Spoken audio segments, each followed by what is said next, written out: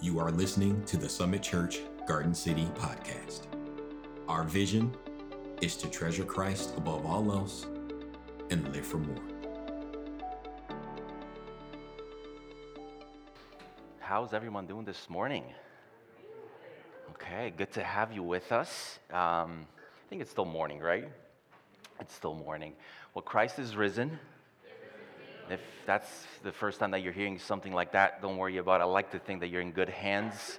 Um, but you are welcome to just worship with us, and thank you for coming out. I know that it's not easy. You probably have family plans and you want to be some other place, but thank you for choosing to be with us this morning and to worship with us. Allow me to give you a quick overview of the passage that Chris just read really quickly. We have four different accounts that we just kind of read in this long passage, four different stories, if you may, and they all revolve around the resurrection of Jesus Christ. Now, just in case you haven't heard of this Jesus, I'm sure many of you have, and this is kind of the premise of our passage. But more than that, this is kind of the premise of the whole Bible. It's actually not even a book, it's a compilation of manuscripts. It really goes back to thousands of years ago. But Jesus, he is the Son of God. That's what we believe. God actually created us, every human being that's born on this planet, to be in relationship with him. And we all said, we will do life without you, God. We will do life without you at the center of it. We got this, but clearly we do not. And that right there we call sin, right? So sin, when you think of sin, you may be thinking of, just drugs and all of that. But sin, the definition of sin is doing life without God at the center of it. That's called sin. And because of that, we have suffering in the world. And because of that, we have sickness and turmoil. We see that clearly in the world. But God didn't just give up on us. He could have easily done that, but even in our rebellion, he sent his son, Jesus, to come to earth, and Jesus came willingly to put on skin and bones and to live a perfect life, so that at the end of it, to die in our place, to die for the penalty of our sin, our rebellion, and to bring us back into the presence of God. Now, on the third day, he rose from the dead. And after a few days of showing himself to actually over 500 people, and this is exactly, the premise of our passage. We're going to look at four different accounts, four different vantage points. Then he ascended to heaven, leaving us with this amazing promise that he will come back to take us home, right? And that's the premise, and I know that may sound like a fairy tale for maybe some of you, but let's just talk about it for the next few minutes. I know that was a mouthful, but just wanted to give you really quickly the premise of our text. Obviously, we're not going to go through, all the verses, 53 verses, quite a read. But we're going to go again. We're going to look at four main things, four main points that I believe these four stories kind of show us in regards to the resurrection of Jesus. You guys good? You guys good to go? Yes? Okay. Everyone doing okay? Yes. All right. Good. So I find myself talking about my kids more and more. We got two kids, and I may have become one of those annoying parents that talk about their kids all the time. I'm starting to show people pictures, and hey, anyways, it is what it is. I even use them in my sermons. I have done that quite often, especially lately. But 2.5 years ago, our oldest, Taya, she was born, and that for me was a life-altering, life-changing historical event. It just was. It just changes you. Because it was something that happened. It was something that we can prove it happened, and at the same time, my life changed. My life hasn't been the same since. Now, how can I prove to you that what I'm talking about is actually real? That I'm not just one of those weird guys that, hey, I got kids, but in reality, I don't have kids. Well, that's not just a figment of my imagination. Well, you can actually meet my daughter after the service if you'd like. That's pretty good proof, right? And she's here, and that's proof that she's real, and she's not just a spiritual experience or the figment of my imagination. So like it or not, she was born. Like it or not, she's alive. Like it or not, it can be proven.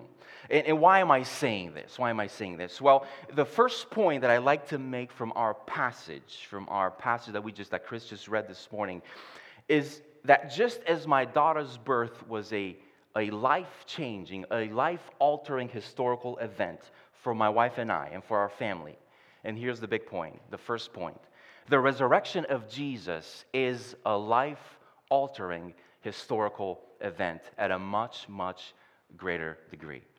Now, there are a lot of professors in the academic world that are, I think, polluting so many minds with a kind of, I'll just say, misinformation, because we kind of hear that word thrown out a lot. We say heresy, but we'll go with misinformation that is easily believed by a lot of people, even Christians. Even some Christians believe this. And this is what they say, that after the resurrection of Jesus, his disciples experienced his presence in a spiritual way, but not necessarily in a physical way. Kind of like, it was a cute legend, but didn't really happen. But they really felt his presence among them, right? So, for example, Peter, which is one of the great apostles, right? You may have heard this name, experienced forgiveness for his denials and failures, because Peter denied Christ 3 days before he was crucified, right? But never really had that conversation with Christ, as we clearly see it in the accounts of the gospel, as we clearly read it in the Bible. And as time went on, the followers of the disciples now began to find ways of expressing these higher truths and higher spiritual experiences, and they began to express them through stories that symbolically represented these higher truths and higher spiritual experiences in concrete form. So, for example, this higher truth, the idea that Peter was forgiven by Christ for his denial, turned into John chapter 21, because this is where we find the story of Jesus having breakfast with Peter, and then he asks Peter, "Hey, do you love me?" And the same goes for all the stories of the resurrection. They say they were just symbolic representations of these higher spiritual experiences. It never really happened. It's just a legend that kind of, convey some good morals, but it didn't really happen. But the reality is that you read through chapter 24, and we just did, and your knee-jerk reaction is to, really? That's not what I'm getting from reading 24. Like, no way. Let's look for ourselves, verse 39, and I hope that you brought your Bible with you. If you didn't, that's fine. We'll have the verses on the screen. This is Jesus saying, "See my hands and my feet, that it is myself. Touch me and see." It's as if Christ knew what people were going to say, that no, they're going to deny my physical resurrection. They're going to just say, it was just some legend, right? And then he goes, "For a spirit does not have flesh and bones as you see that I have." And then he says in verse 41, "Have you anything to eat?" They gave him a piece of broiled fish, and he took it and ate before them. Isn't it wonderful how a higher truth is being symbolically represented here? I'm being super sarcastic. Well, eating fish and chips with the disciples, what's the higher truth here? I'll tell you what the message is of this text. The message of this text is Jesus saying, I'm not a symbol. I'm not a legend. I'm not just an impression in your mind. I'm actually here. I'm not just a spiritual experience. I am here in physical form. Give me something to eat. Hey, if you want to write a legend, you don't write legends like that. That's not how you do it. This whole chapter has the marks of an eyewitness account or eyewitness accounts. There are multiple accounts. But let's look quickly at two different proofs when it comes to the resurrection being a real account, not just a figment of our imagination, not just spiritual nonsense, right? Now, by the way, these two proofs that I'm going to quickly go through, we find here in our passage. Now, you can find a ton more if you go outside of our passage, and I challenge you to do so. If you want to just do a little bit of research, you can find actually the historicity of the resurrection. But let's just go with two really quickly that we see in our passage. If we look at verses 1 to 12, right at the beginning of our passage that Chris just read, the initial witnesses to the empty tomb were who? A bunch of women. Now, you may have heard this before, but women in that time had low status. They still do in some parts of the world. But in that part of the world, oh yeah, low status. That meant that their testimony was not admissible evidence in courts, neither, in Jewish court or Roman courts. And therefore, if you're making up a story, if you're making up a legend about the resurrection of Jesus Christ, you would never put women there as the first initial eyewitness. Why would you do that? It would hurt your account. You would absolutely do nothing to your account. It would actually undermine the plausibility of your account. It would actually hurt you in front of your readers and listeners. So the only reason why Luke, the author of this book, writes about it is if the women really were eyewitness accounts. There was no other motivation to put them there. Now, really quickly, another proof for the historicity of the resurrection that we see here in our text. We see it right at the end of our passage. So if you want to follow with me, go right at the end of the passage. Verse 52 says, "And they worshipped him and returned to Jerusalem with great joy." Now, as you probably know, the gospel accounts were written in the lifetime of many of the eyewitnesses, right? We're talking about 2,000 years ago, and most of them were Jewish. They were Jewish people. And also, Jewish people, just so you know, were the last people on the face of the planet that were open to the idea that a human being could be God. Remember, we said that Jesus is the Son of God that became human, right? They were the last people on the face of the planet to actually worship a God-man, a man. They had a paradigm. They had a worldview. They couldn't even say the name of God out loud. Even today, some of them, they say G-D. They can't even say it, right? They are the last people on the face of the earth, and we know that almost immediately they were worshiping a man, the God-man, Jesus.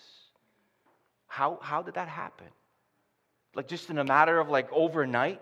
It didn't happen slowly over time, that's for sure, in a way where truth is lost on you over generations. It didn't happen like that, no. It happened all of a sudden. Something must have shattered their worldview and paradigm. Something must have happened and their lives completely changed. Do you know what happened? They saw him. They saw Jesus. They saw Jesus rose from the dead. Now, here's the point. The resurrection was not preached or talked about in the early church in that time as a symbolic representation of some wonderful higher spiritual experiences, right? That kind of conveys some good morals, like, yeah, we got to be nice and we got to do this. And the resurrection was preached and talked about as a hard and terribly irritating, paradigm-shifting, life-altering, and impossible to dismiss fact and reality. Well, you know what facts are like, right? This podium is here, right? There's a podium here. There's a stand. That's a fact. I may not like it. Well, I wish it wasn't here, but it's here. What am I going to do about it? It's here. I can touch it, right? I have to accept it because it's fact. It's reality. There's no getting around it. There's no me saying, well, I don't feel like it's here. No, it's here. I can touch it. We can all see it, right? But this isn't how our culture works today. It isn't. Our culture works on likes and dislikes on Facebook and Instagram. And I like this, I don't like this. So if I don't like this, that may not be true. It may not be true for me. It may be true for you, but not for me. It doesn't work like that. That's messed up. It does not work like that. Now let me share with you a perfect example of this. Here's Apostle Paul, another great apostle, follower of Christ. Now, Apostle Paul was a super religious guy. He went to the temple all the time. He knew his scriptures, right, that they had in that time. Now, he's a super religious guy who God used and inspired to write 2/3 of the New Testament. That's a huge chunk of the Bible. But before Paul had an encounter, right, with the resurrected Jesus, he actually saw him, and his life was completely changed. He was actually offended by Christianity, by the message of the gospel. He was offended by the idea that you don't need a temple anymore, that you don't need animal sacrifices to atone, to forgive your sin. This would have been outrageous to him. And when he saw Jesus raised from the dead, his likes and dislikes did not matter anymore because it was a fact. It was reality, right? You know what? We should be more sympathetic, I believe, to our skeptical friends. We should. The resurrection makes Christianity the most irritating religion on the face of the planet, or it should. Have you met people that say, oh, I could never be a Christian because so many parts of the Bible offend me? I dislike so many parts. That means that it's not true. It's not real. No, it's not for me. I can never be a Christian. People are offended by so many parts of the Bible. People are offended of, what the Bible has to say about sex, and about money, and about family, about morality, about salvation, and so on and so forth. And they say, I could never be a Christian because so many parts of the Bible offend me, and I dislike that. No, thank you. If that's you, with all due respect, with all the love in the world, let me ask you this. Are you saying that just because there are parts in the Bible that offend you, that you dislike, are you saying that Jesus Christ couldn't have been raised from the dead? Is that what we're saying? Because I think that if we're all honest, we would say, well, I guess I'm not really saying that. See, every part of the Bible is important. But for a moment, let's just put the ethical side aside for a moment, the ethical teaching aside for a minute. And let me just ask this. If Jesus Christ was raised from the dead, you're going to have to deal with everything else from the Bible. You are. You may be dealing with God there, here. Just saying. If he got the resurrection right, he probably got everything else right. He's probably God. Now, if Jesus wasn't raised from the dead, then I don't know why we're stressing ourselves over it, right? Now, the fact of the matter is that this Apostle Paul was much more offended by the gospel than all of us together. He was so offended by this new message of the cross, Jesus dying on a cross and resurrecting to bring us to a new life, that he was actually killing Christians. He was persecuting Christians. And by the way, we'd never advise that. But when he realized that Jesus had been raised, it didn't matter what offended him anymore. It didn't matter because it was true. It was a fact. It was reality. And we have to keep that in mind, folks. That the resurrection was a life-altering, a life-changing historical event. So that's the first point. Now, the second point, not only the resurrection is a life-altering historical event, but the resurrection is the key to understanding all of the Bible, all of Scripture. It starts at the very beginning when the angels say to the women in verse 6, "He is not here, but has risen. Or remember how he told you while he was still in Galilee that the Son of Man must be delivered into the hands of sinful men and be crucified and on the third day rise." And in verse 8 he says, "And they remembered his words." They remembered his words. Now check this out. In light of the resurrection, they remembered Jesus' words. In light of the resurrection, Jesus' words don't seem that crazy anymore. It kind of like, whoa, we look at the Bible now in light of what just happened, and it's kind of opening up to us. We're kind of understanding it. They don't seem that crazy anymore. What Jesus was saying, what was telling us. Here's the point. The resurrection paired with the cross makes the cross make sense and opens up all the Scriptures, opens up the Bible. Now, Paul, the Pharisee, the good religious moral guy, would have been super offended at this. Just think about it. He must have thought, all of this makes absolutely no sense because the Messiah, the person that we're waiting for, God, right, to save us, would be pleased by God and blessed by God and loved by God and accompanied by God, but he just let him die on a cross, crucified. But what's up with that? And this guy, Jesus, claims to be the Son of God, claims to supposedly, take our sin, the sin of the world on his shoulders and die for the people. Because of that, he was cursed by God and abandoned by God. This makes no sense. He must have thought, what kind of fool do you take me for? What kind of salvation a Messiah that dies on a cross could bring to us? And then he saw Jesus risen. Oh, that changed everything.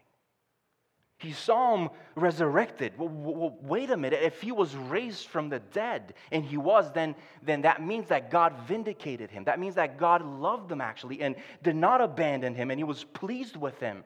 That means that God loves him because he resurrected him. But wait a minute. If God loves him and is pleased with him, then he was probably cursed and abandoned for someone else's sins. not his own. And suddenly, he turns to the rest of the Bible because you know that Paul knew scriptures inside out, but not from the vantage point of the resurrection. He must have thought, wait a minute. What if our sacrificing of animals that we do every year, to atone for our sins, the sacrificial system was pointing us to someone else? What if Jesus is the Lamb of God that took the sin of the world on his shoulders? Oh, if Jesus, then this makes sense. Then if Jesus resurrected, then this makes sense. Once he understood the resurrection, he understood the cross, and once he understood the cross and the resurrection together, which is the gospel, he looked back and the whole Bible just opened up. What Jesus is doing here is constantly opening their minds to the Bible, to scriptures. Verse 32, did not our hearts burn within us while he talked to us on the road, while he opened to us the scriptures? How beautiful is that? And God still does that. God still opens eyes. And I hope he does that today too. Now here's a quick application point for us. If the resurrection and the cross are the very center of scriptures, then the Bible, scriptures, is all about Jesus then. And it is. So if you're going to explain and talk about the Bible with anyone, make sure that you explain how Jesus is connected to that very passage that you were describing. Explain how every plot line, how every story, every instruction, command, right, converges and meets and leads to Jesus Christ. All of our getting together, all of our preaching and walking through biblical texts and Bible studying, if it doesn't lead us to love Jesus more and follow Jesus with more passion and hunger, all is done for nothing. Your understanding of the Bible, my understanding of the Bible, is only as good as the clarity with which you see the gospel in it, the cross and the resurrection. And at the same time, the fruit that it brings in your life, the results, if you may, that it brings in your life. Do you look more like Jesus as you read about Jesus in scriptures? Because if I don't, then my faith is not real. Is there a growing love in my heart as I read about Christ? Is there a growing love in my heart for him? Is there, a growing pattern of freedom from sin in my life? Can I analyze my life? Is that true? Am I more patient with my kids? Do I love my wife more and more? And am I more self-controlled? That's what I'm talking about. Is it making an impact in your life as you're reading about Jesus in scriptures?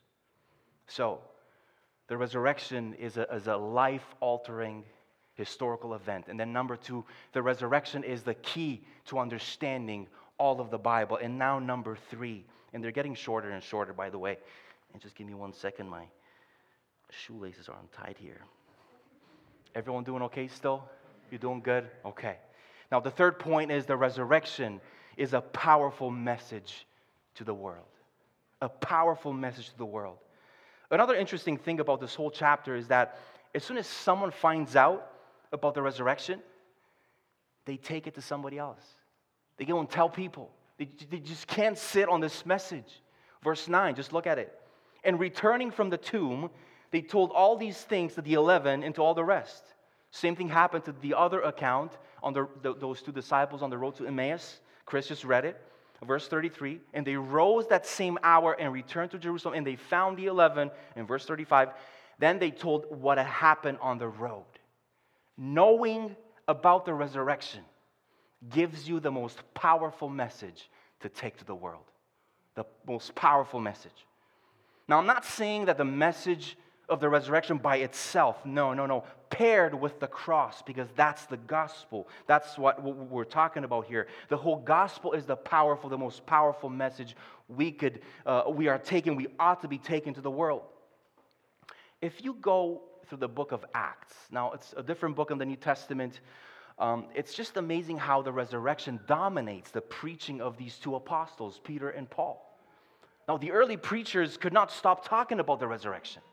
They just couldn't stop talking about it. When we think about, even the early church and people 2,000 years ago, how they preached the gospel, how they talked about the resurrection, right, in the cross.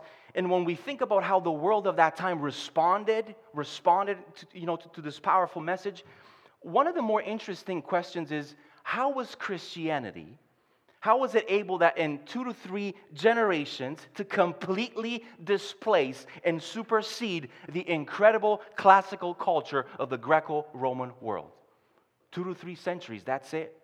And Christianity just took over. I mean, the Greco-Roman classical culture was astounding. That's why we even now we study the Greek philosophers today. Why? Because they're brilliant.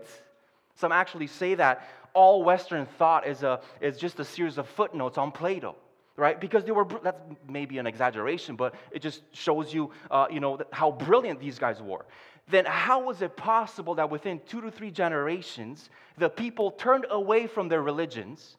They turned away from their idols. They turned away from whatever, from this classical culture and embraced Christianity. In 2 to 3 generations, how did it happen? What's always interesting when you find a historian, or I guess any writer that is not a Christian, right, who can give you an answer, an explanation of that. Do you know what they say?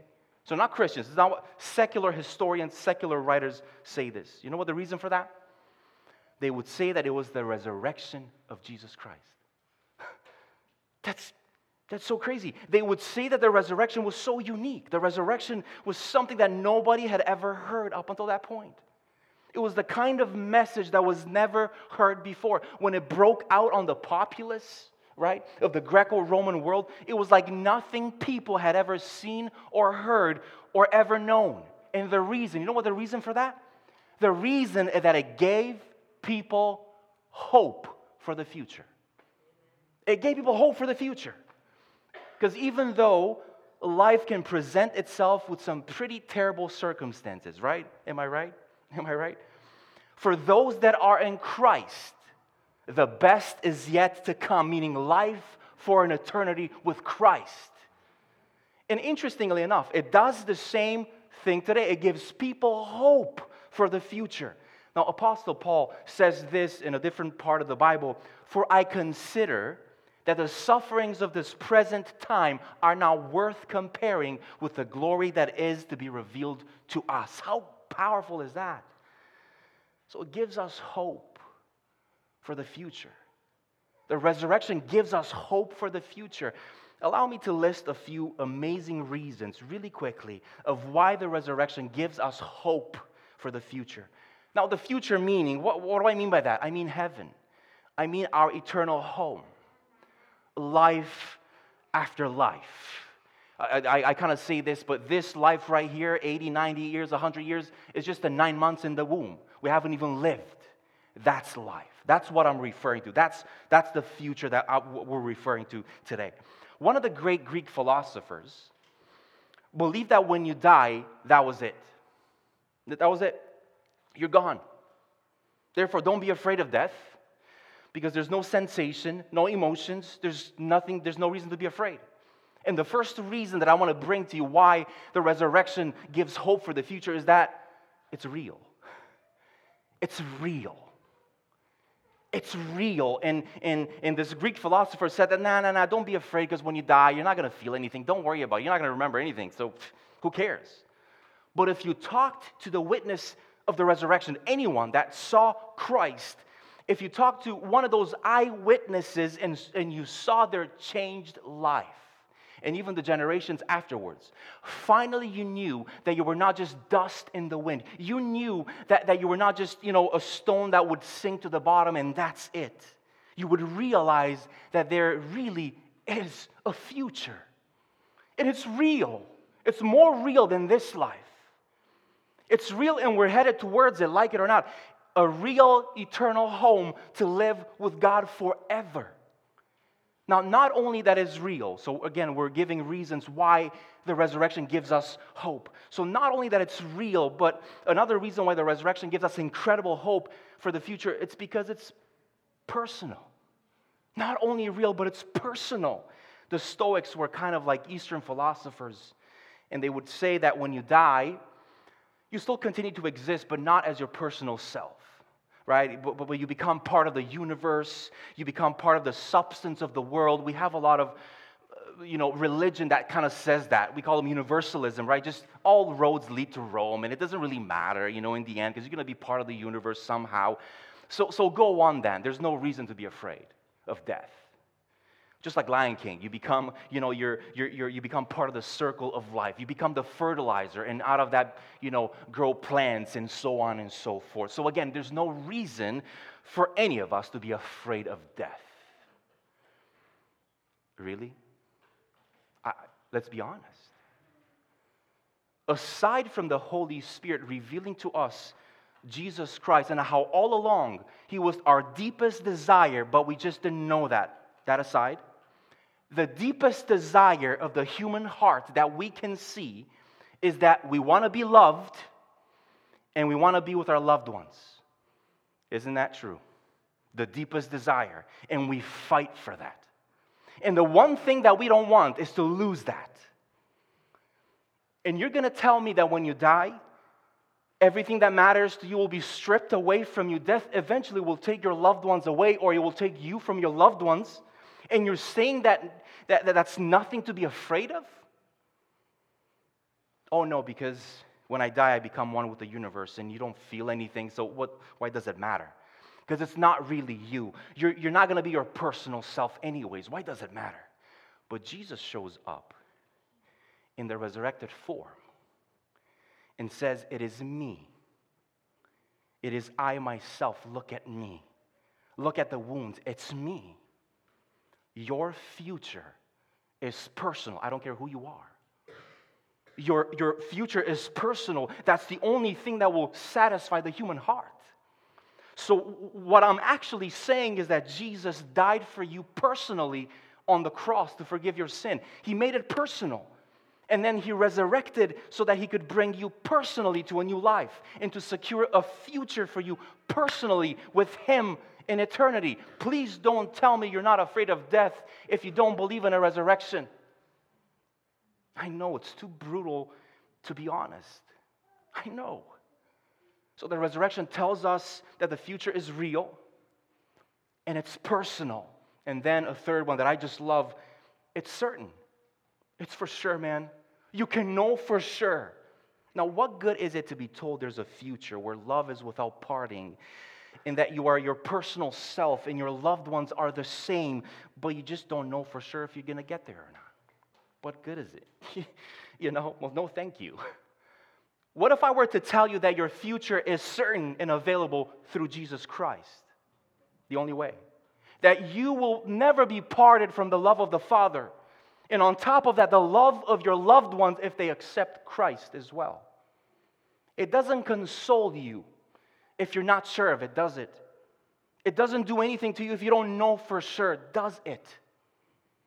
Martin Luther said this, and I quote, "Suffering is intolerable if you're not sure of your salvation."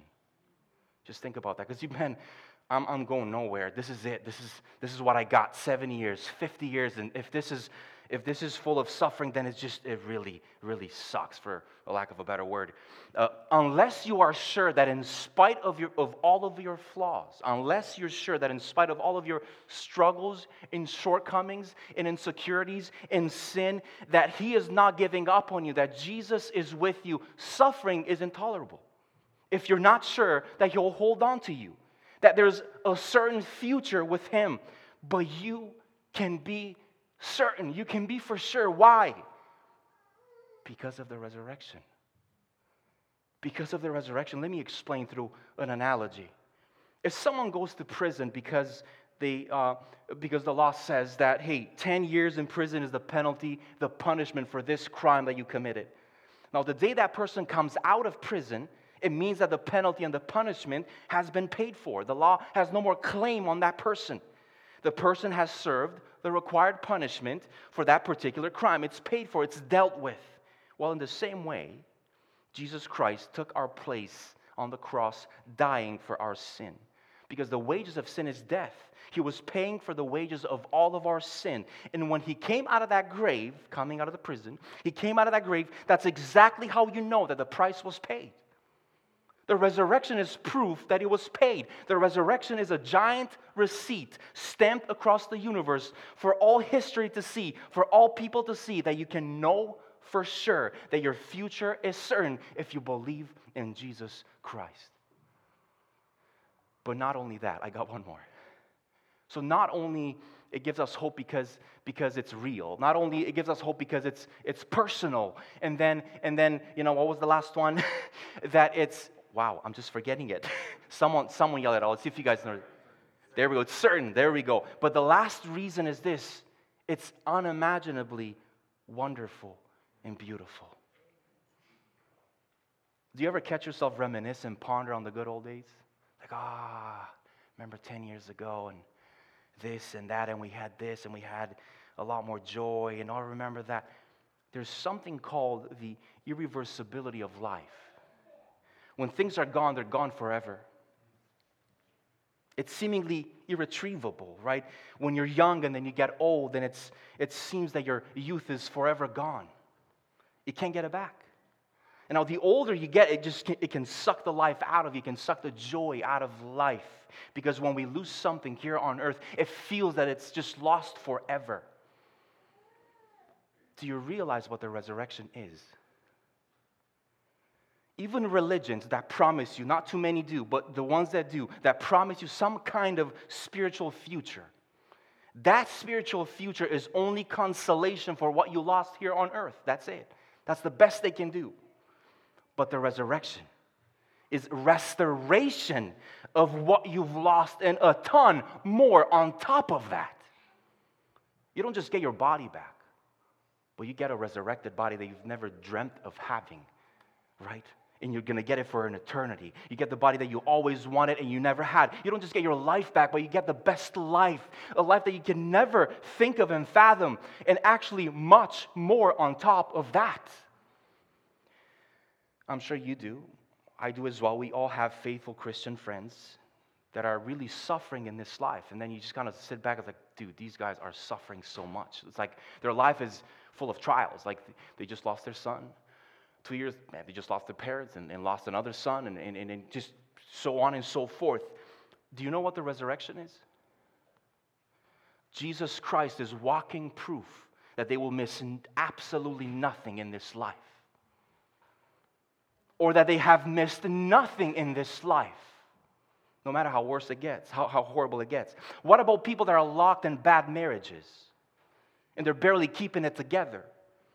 Or the fact that so many couples, they still can't have kids, but they're faithful children of God. Some may say, well, I guess they'll have to miss this beautiful and sanctifying experience forever. They really missed the boat on that one. Sorry, man. No. The resurrection means you are going to miss absolutely nothing. Jesus Christ is walking proof that they will miss nothing, and it's all coming. And I think it's coming sooner than we think, and it's going to be unimaginably beautiful and wonderful. But do you know why our future is unimaginably wonderful and beautiful? Because we will be with Jesus for an eternity. I know I've said this a few times, but it's too perfect for a setup not to do it again. Jonathan Edwards said this, and I quote, "When we get to see Jesus face to face, we will wonder if we ever lived before." In a matter of a moment, of a snap of a finger, everything that was bad in your life, in this life, everything that was sad, and it will be undone in a snap of a finger when you see Jesus Christ. How amazing is that? There's going to be a wedding feast. A real wine, real people. Your wedding feast. Nothing like it in the whole universe. It will blow your mind away. Listen, I want to be so honest with you this morning. There's no religion in the world. There's no philosophy, no ideology that ever offered the world this kind of future. A future that is real, that is personal, that is certain, that's unimaginably wonderful and beautiful. There isn't a more powerful and beautiful message possible in the universe, and it's based on the historical fact of the resurrection of Jesus Christ. So let me ask you, don't you want that? Don't you want that? Why wouldn't you want that? With all due respect, why wouldn't you want that? And here's the last point. Again, a recap. The three things that we looked at, the resurrection is a life-altering historical event.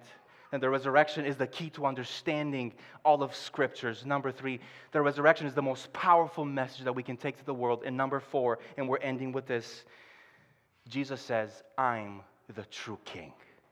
I am the true King. Twice Jesus calls himself the Messiah in our passage. Verse 26, was it not necessary that the Christ should suffer these things and enter into his glory?